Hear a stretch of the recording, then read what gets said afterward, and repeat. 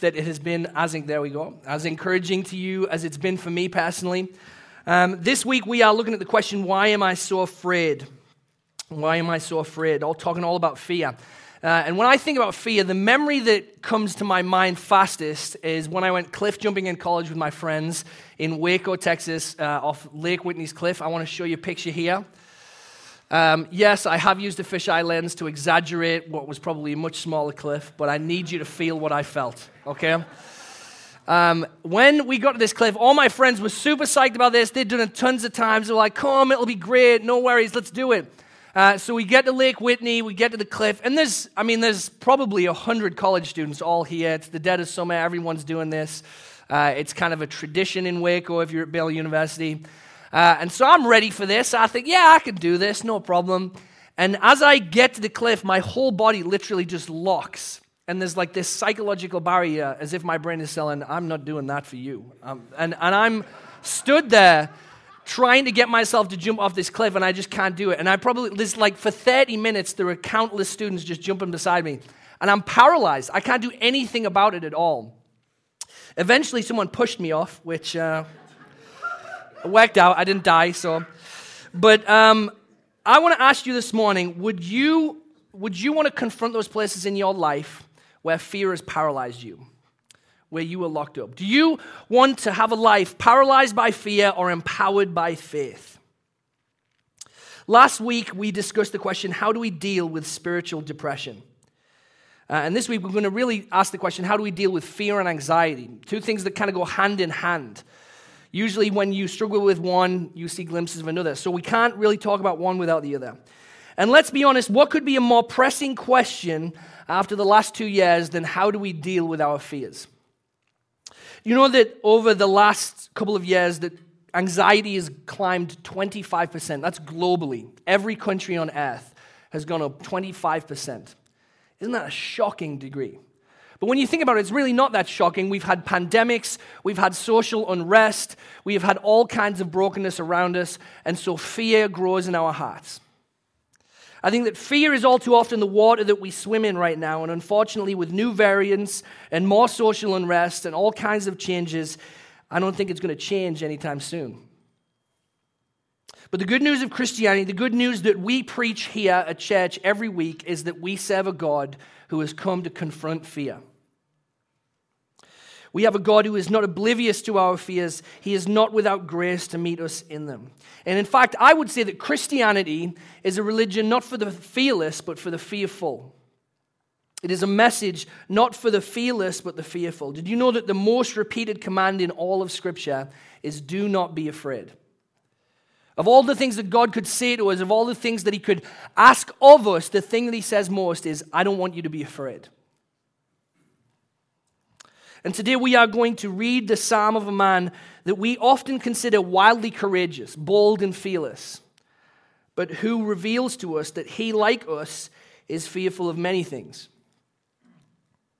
He's going to bear out his soul towards us. He's going to share his feelings with God, and through his words, God is going to meet us where we are and offer us hope, offer us courage. So let's read this psalm together. This is Psalm 27 by King David. I want to read his words to you. The Lord is my light and my salvation. Whom shall I fear? The Lord is the stronghold of my life. Of whom shall I be afraid? When evildoers assail me to eat up my flesh, my adversaries and foes, it is they who stumble and fall. Though an army encamp against me, my heart shall not fear. Though war arise against me, yet I will be confident. One thing have I asked of the Lord, that will I seek after, that I may dwell in the house of the Lord all the days of my life, to gaze upon the beauty of the Lord and to inquire in his temple. For he will hide me in his shelter in the day of trouble. He will conceal me under the cover of his tent. He will lift me high upon a rock. And now my head shall be lifted up above my enemies all around me, and I will offer in his tent sacrifices with shouts of joy. I will sing and make melody to the Lord. Hear, O Lord, when I cry aloud, be gracious to me and answer me. You have said, seek my face. My heart says to you, your face, Lord, do I seek. Hide not your face from me. Turn not your servant away in anger. O you who have been my help, cast me not off. Forsake me not, O God of my salvation. For my father and my mother have forsaken me, but the Lord will take me in. Teach me your way, O Lord, and lead me on a level path because of my enemies. Give me not up to the will of my adversaries, for false witnesses have risen against me, and they breathe out violence. I believe that I shall look upon the goodness of the Lord in the land of the living. Wait for the Lord. Be strong, and let your heart take courage. Wait for the Lord. As we go through this today, I want to look at 3 things that today's psalm and David's word teaches us about our struggle against fear. He teaches us about what we face, what we need, and what we have. So let's talk about what we face. Now, you would guess from my first story today that I'm probably the kind of person who travels with guys that don't make good decisions. And that certainly was the case in college. But sometimes I also made some pretty bad decisions. And I remember going to a water park called Schlitterbahn in San Antonio, Texas, the greatest water park on earth. It's huge. It's like the size of a city. And my favorite part about every water park is the wave pool. I love the wave pool. They send out these huge waves. You ride them in a tube usually. But not Andrew Griffiths, because he's a moron. He wants to swim out, and he wants to just sit in the water with no flotation device and just go in the waves that way, right? Because that's safe. So I swam out, and I did it, and I'm having a good time at first. But what happens is they kind of run this for kind of 5 minutes at a time, right? And the waves get bigger and bigger the longer they leave it on. That's why they can't leave it on all day, because it just gets crazy. So I'm out in the middle of this wave pool. There's people all around me. I'm having a good time. But all of a sudden, I'm like, I can feel myself going a little bit further under every time the wave hits me. And I'm getting a little nervous. And pretty soon, every wave that comes out is kind of hitting me right on top. It's pounding me. And I start to feel myself panic. And I don't know if you've ever been in that situation where you've been in water and you panic, but it's a horrible feeling because you don't know what you're supposed to do. And I'm looking around, I'm trying to find my footing, I'm looking for something that I can grab onto. There's people all around me. You can probably see this weird bald guy just jumping out of the water trying to grab on them. I'm trying to figure out, what do I do in this moment of panic and this fear? Now, what I didn't know that entire time is that probably a stone's throw away from me was a lifeguard. That whole time there was someone there who was able to save me should I need it.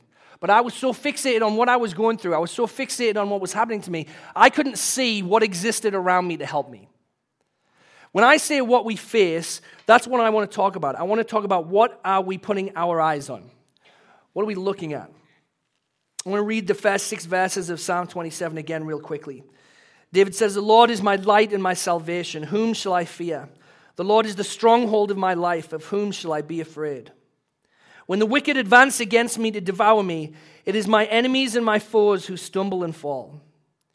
Though an army besiege me, my heart will not fear. Though war break out against me, even then I will be confident. One thing I ask from the Lord, this only do I seek, that I may dwell in the house of the Lord all the days of my life, to gaze on the beauty of the Lord and to seek him in his temple. For in the day of trouble he will keep me safe in his dwelling. He will hide me in the shelter of his sacred tent and set me high upon a rock. Then my head will be exalted above the enemies who surround me. At his sacred tent I will sacrifice with shouts of joy. I will sing and make music to the Lord." When you feel fear, how do you start to process it? Where do you start? David starts with God. As he's writing this out for us, he tells us about the great God who he loves. Now, I'm not sure exactly where this is in David's life.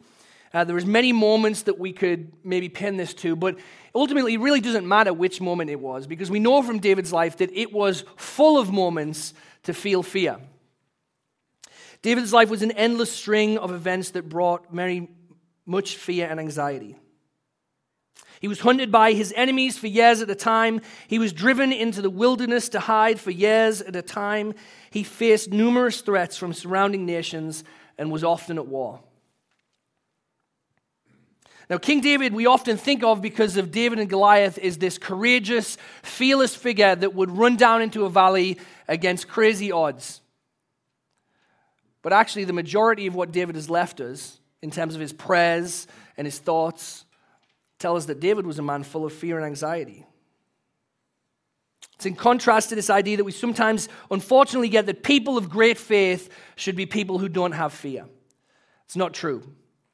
Some of the most faithful people in Scripture have dealt with deep fear. But what David did choose to do, which is important for us, is he approached his fear with a very unique perspective. He opens reminding himself of who God is. I started going to counseling for anxiety a few years ago, and one of the first things I learned that has stuck with me, I think is so interesting, is the counselor described anxiety and fear as us kind of looking into the future and trying to control what's going on, trying to predict and control what's going to happen. What David does in this psalm is he doesn't kind of forecast what might happen and say, okay, we've got to deal with this. What he does is he starts by saying, I want to be present with you, God. I'm not going to let my mind run away with what's happening right now. I'm not going to let my mind be governed by enemies that might be surrounding me or circumstances which might be surrounding me. I'm going to set my heart and mind on God. There is no better way to be present than to be in the presence of God. When you face fear, you have a choice to make about how you're going to deal with it. You can allow fear to consume your attention and your thoughts, or you can come to the God who cares for you. See, fear would often have you believe that it requires all the attention, that it needs to fill every thought you have. But Jesus said this, I've said these things to you that in me you may have peace. In the world you will have tribulation, but take heart. I have overcome the world. You know, we're facing some very difficult things in our days. We've already talked about a couple.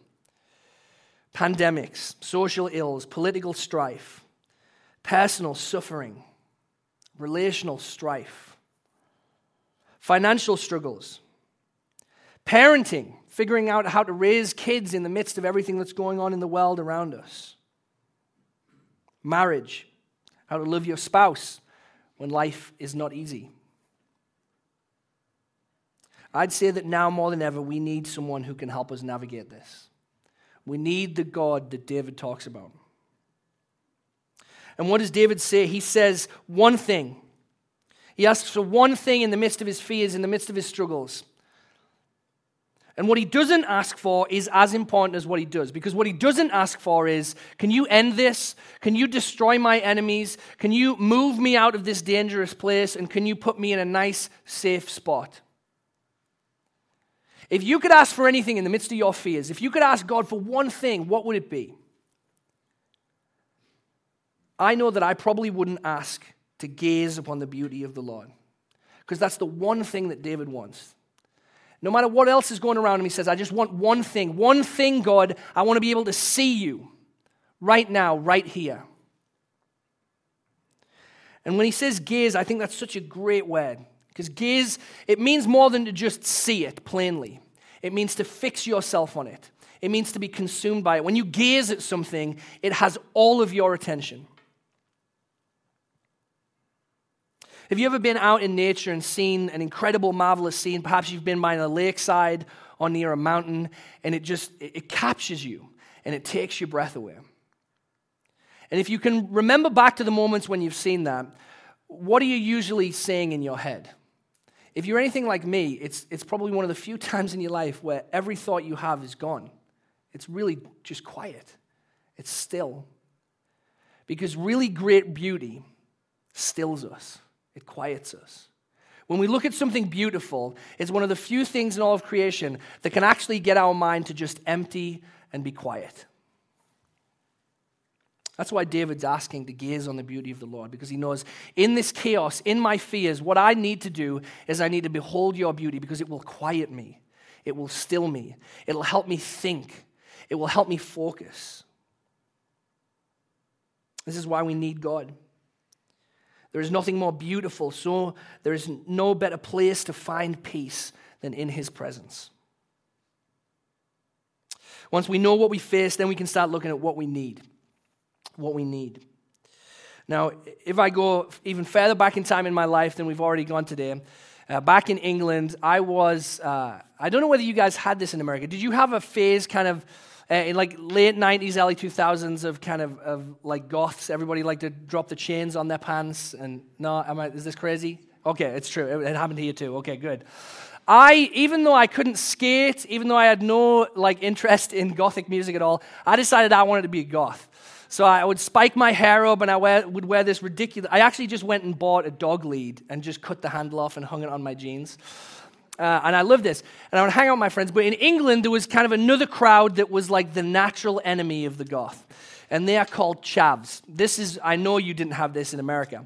So chavs are kind of like these kind of thuggish, kind of popular, sporty kids. And what would happen, it's like an episode of David Attenborough, like out in the wild. Like if a chav sees a goth, it's like predator mode. They're going to hunt them down. They're going to get them. And so me and my friends, we would often be out. We would go skateboard and we'd hang out. And the chavs would see us and they would hunt us down. They wanted to come for us and get us. It was terrible. But we had a friend called Big Phil. Big Phil was a great guy. He was probably 6'7", 6'8", huge guy, and he was the friendliest guy in the world. I mean, he's intimidating. It's part of a gothic crowd. He's wearing all black. He's intense, but he is a teddy bear. He loved people so well. He just loved to be friendly and encouraging all the time. And whenever Big Phil was with us, no chav wanted to mess with us. We could go anywhere we wanted. We were safe, and it was so much fun going out with Big Phil and knowing, you know what, we're good. We are okay because Big Phil is with us. You know, all of us need a Big Phil in our life, but where are we going to find one? Where are we going to find a Phil who can face some of the fears that we really have? Not about kids scrapping or looking to get into trouble, but some of these things that we've talked about, things that overwhelm us like waves. Where are we going to find the Phil who can stand up to that? David cries out to God in verses 7 through 12. He says, "Hear my voice when I call, Lord. Be merciful to me and answer me. My heart says of you, seek his face. Your face, Lord, I will seek. Don't hide your face from me. Don't turn your servant away in anger. You have been my helper. Do not reject me or forsake me, God, my Savior. Though my father and mother forsake me, the Lord will receive me. Teach me your way, Lord. Lead me in a straight path because of my oppressors. Do not turn me over to the desire of my foes, for false witnesses rise up against me, spouting malicious accusations." See, this is the moment where we really begin to see what David really needs, where David gets raw and honest with us, what he really wants from God in his fear. And he shows us four things about how we can engage with God in our fear: to be prayerful, to be praiseful, to be purposeful, and to be patient. And he starts with being prayerful. David starts by coming to God and praying, talking with him. Philippians 4, 6 through 7 says, "Do not be anxious about anything, but in everything by prayer and supplication, with thanksgiving, let your requests be made known to God. And the peace of God, which surpasses all understanding, will guard your hearts and your minds in Christ Jesus." David knew that. He knew not to be anxious, but to come and to pray, to let his requests be made known to God. And what are his requests?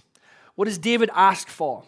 If we go through this, I want to read you all the things that David asks for in this prayer. To hear him, for God to be merciful to him, for God to answer him, for God not to hide from him, to not be angry with him, to not reject him, to not forsake him, to teach him, to lead him, and finally, to not turn him over to his enemies. Now, of that list, first off, David's prayer life was very vulnerable. He is very vulnerable. He's talking about the really raw things that he's afraid of. I'm afraid you might leave me, God. I'm afraid that I might be alone in this. I'm afraid you might be angry with me in this. So talk honestly and openly in your prayer. Be prayerful with vulnerability and honesty. But second, notice how much of the things that he asks of God are to do with his personal relationship with God and nothing at all to do with his enemies or his circumstances. Do you know that he asks for 9 things of God before he even starts talking about what God wants him to do with his enemies? The only thing he prays is to not be turned over. He doesn't say destroy them or smash them. He says don't turn me over. But before that, he prays 9 things about just him and God. David knows that what he really needs in fear is a deep, abiding relationship with his Father. He doesn't want to find a way around his fear. He wants God to lead him through his fear by being present with him. He doesn't say, get me out. He says, come and be with me in it. Don't leave me here by myself. And I'm challenged by that even in fear, David says the desire of his heart is to know God better. I think if I'm honest with myself, the reason I don't pray like that is because the desire of my heart is to avoid pain and loss.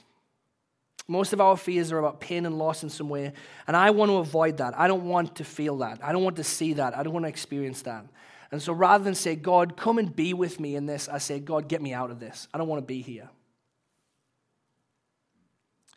When I was a kid, my dad used to watch The X-Files. You all remember The X-Files? And it had this creepy, start music. And I remember being about 6 or 7 years old and hearing that music and just being terrified. I didn't like it at all. But if my dad was with me when that music played, I didn't even register. You know, when you're afraid, when you're a little kid, remember how great it is to have your mom or your dad right there with you, holding you, be present with you. Something that seems so terrible and so horrifying, all of a sudden it just vanishes. David knows that. He knows I could face armies, I could face loss, I could face pain, but if God is here with me, it won't last. It won't take hold of me. And that's why he's not only prayerful, he's praiseful. I'm not sure that is a word, but it is what David is, praiseful. He says, your face, Lord, I will seek. You have been my helper. Though my father and mother forsake me, the Lord will receive me. He is constantly acknowledging God's goodness and his character. He is making known to himself and to those around him, this is who God is. Pastor Joe was preaching on this, and he said that worship is your weapon. I really like that. What he's saying is that when we sing out the truths of Scripture and when we declare the truths of Scripture, similar to how when we preach to ourselves, then we will see fear dry up because we'll get a good perspective. There's something deeply miraculous that happens inside of your heart and your mind when you praise God. It strengthens you. It brings you courage. So when David says, though my father and mother forsake me, the Lord will receive me, he is acknowledging that even if his earthly fears are realized, even if the worst possible thing happens to him here, God's not going anywhere. He has something solid to stand on. So David is prayerful, he is praiseful, and he is purposeful. He says, my heart says, seek his face. And later he says, teach me your way, Lord. Lead me in a straight path. David wants to, in his fears, double down on his study of who God is, to dig deep, to learn more. I think that David knows that at least part of his fear might be because he doesn't understand who God is. And so what David says is, correct me. Find the things in me that are wrong, that I've misbelieved about you, that I'm confused about you, and help me see you rightly. I think this is a challenge for us to read Scripture and to wrestle with it, to not let hard questions drive us away, but to drive us deeper into God's Word. I think, just in my experience at least, the church is suffering from biblical illiteracy. We don't understand the story of God. We don't understand who he is. We believe so many things that are just not found in his word. And all of those grow and multiply into terrible ideas that bring us fear and confusion. And I've seen a lot of people deconstruct their faith and pull their faith apart without truly diving deep into God's word and wrestling through hard questions. They face one and then they just dismiss it. Paul Tripp said that one time he was sat in counseling with a woman named Sally. And he says she was very, very depressed. Her life had been so very hard. But when I heard Sally describe God, it was a God that I didn't know. It was not the God that is described in the Bible. I've had a lot of pastors say over the years, tell me about the God that you think I believe in, and I'll tell you about how that's not who I believe in. Sometimes we just need to learn. We need to see God through true study, to dive deep, to wrestle, and to let God reveal himself to us. And lastly, David is patient.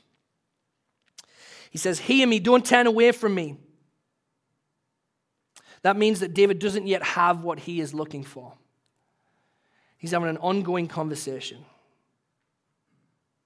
You know, the journey through fear can last longer than we want it to sometimes. But that's okay. Matt Hanlon, the guy that I've been seeing for counseling for a couple of years now, wonderful man, loves Jesus, very, very wise. And he once said to me that the thing that I wanted least to do was to just be present in the moment and look at what was going on. I wanted to just move past it. And what he challenged me to do is, I want you to look at it. I want you to tell yourself what you're really afraid of. And I want you to just be present in that and to wait and to sit. Some of us have these fears and we just don't want to look at them. We don't want to think about them. We don't want to be present in them. We want to rush past them or around them. And God is saying, be patient. I'm going to show up.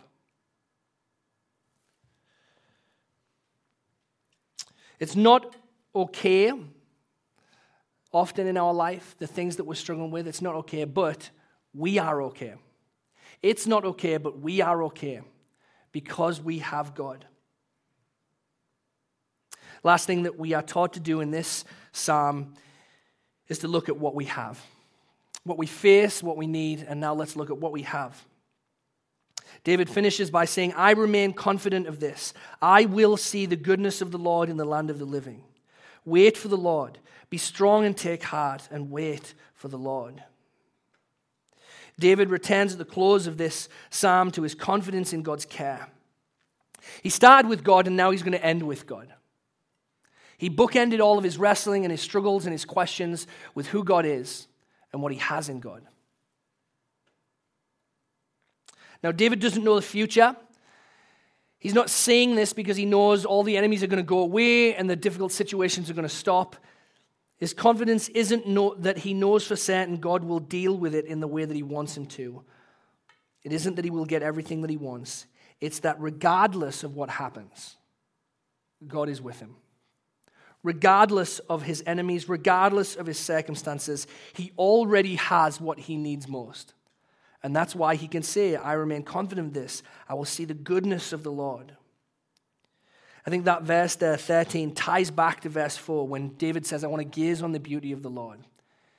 He says, I want to gaze on that, I want to behold that, and he closes by saying, I am going to see it. Somehow, some way, amidst all the chaos and the crazy, I'm going to see that God is good and that he's beautiful.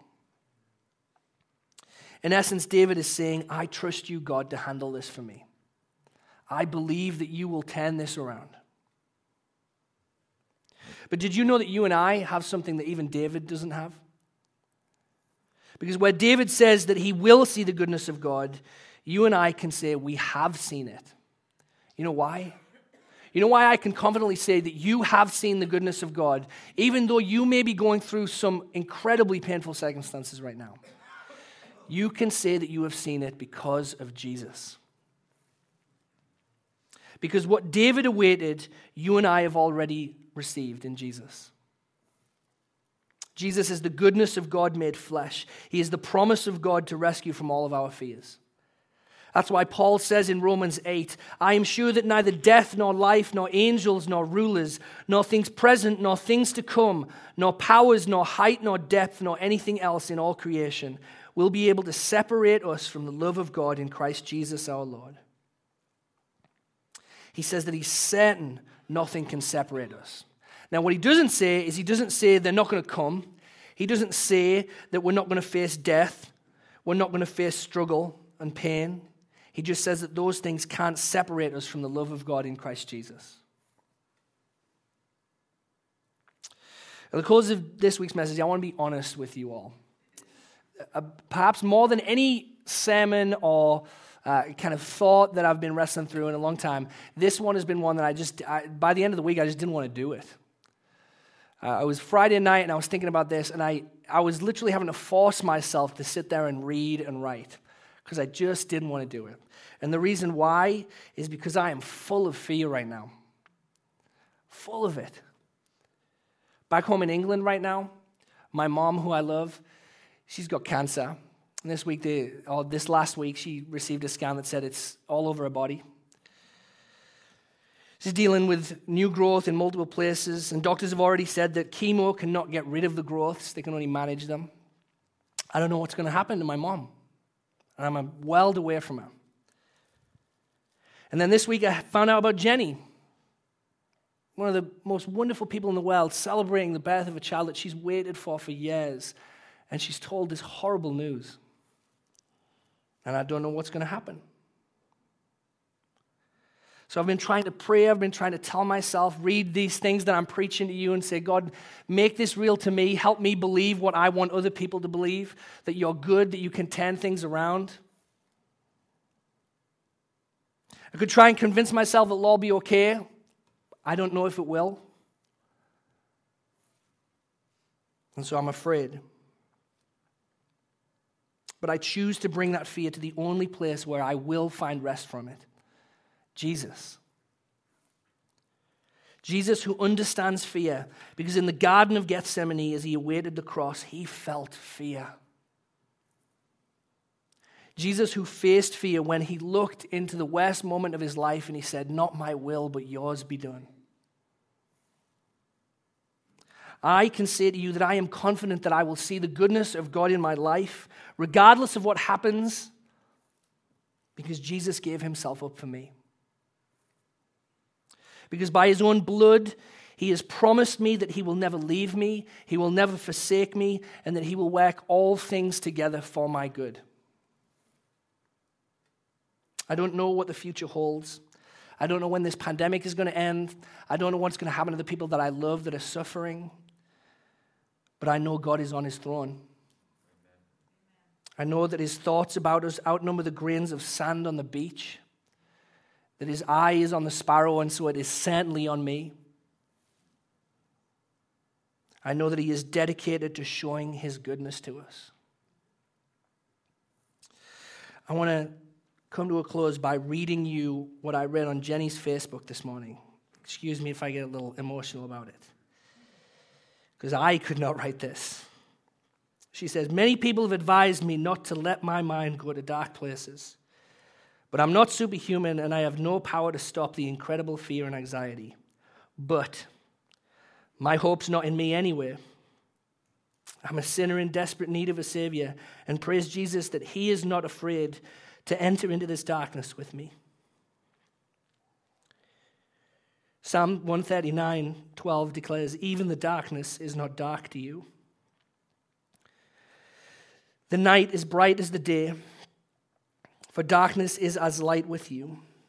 And she says, "His light penetrates darkness. I can't lift my own life from the pit of despair, but God meets me there." That's what a life empowered by faith looks like. That in the face of fear, she has confidence in the God who will not leave her, for whom darkness is as light. Would you rather live a life paralyzed by fear or empowered by faith? In your fears, I invite you to join me in seeking God's face, to gaze on his beauty, and to trust in his love and surrender to his care. Let's pray together this morning. Father, we are so often afraid. We read words in Scripture like, "Why should I be afraid? Of whom should I be afraid?" But Lord, we still feel it. God, thank you for bearing with us and being so kind and gentle to us, that even though you have given us countless reasons not to be afraid, even though you have shown up time and time again, you have done the miraculous, you have done the incredible, even then when we fear, you still bear with us with such gentleness. Father, you surround us with your love. And God, I pray for us even now as we face so many fears, Jesus, that you would quiet us with your love, that you would still us, that we would gaze upon your beauty, and that we would see your goodness in the land of the living.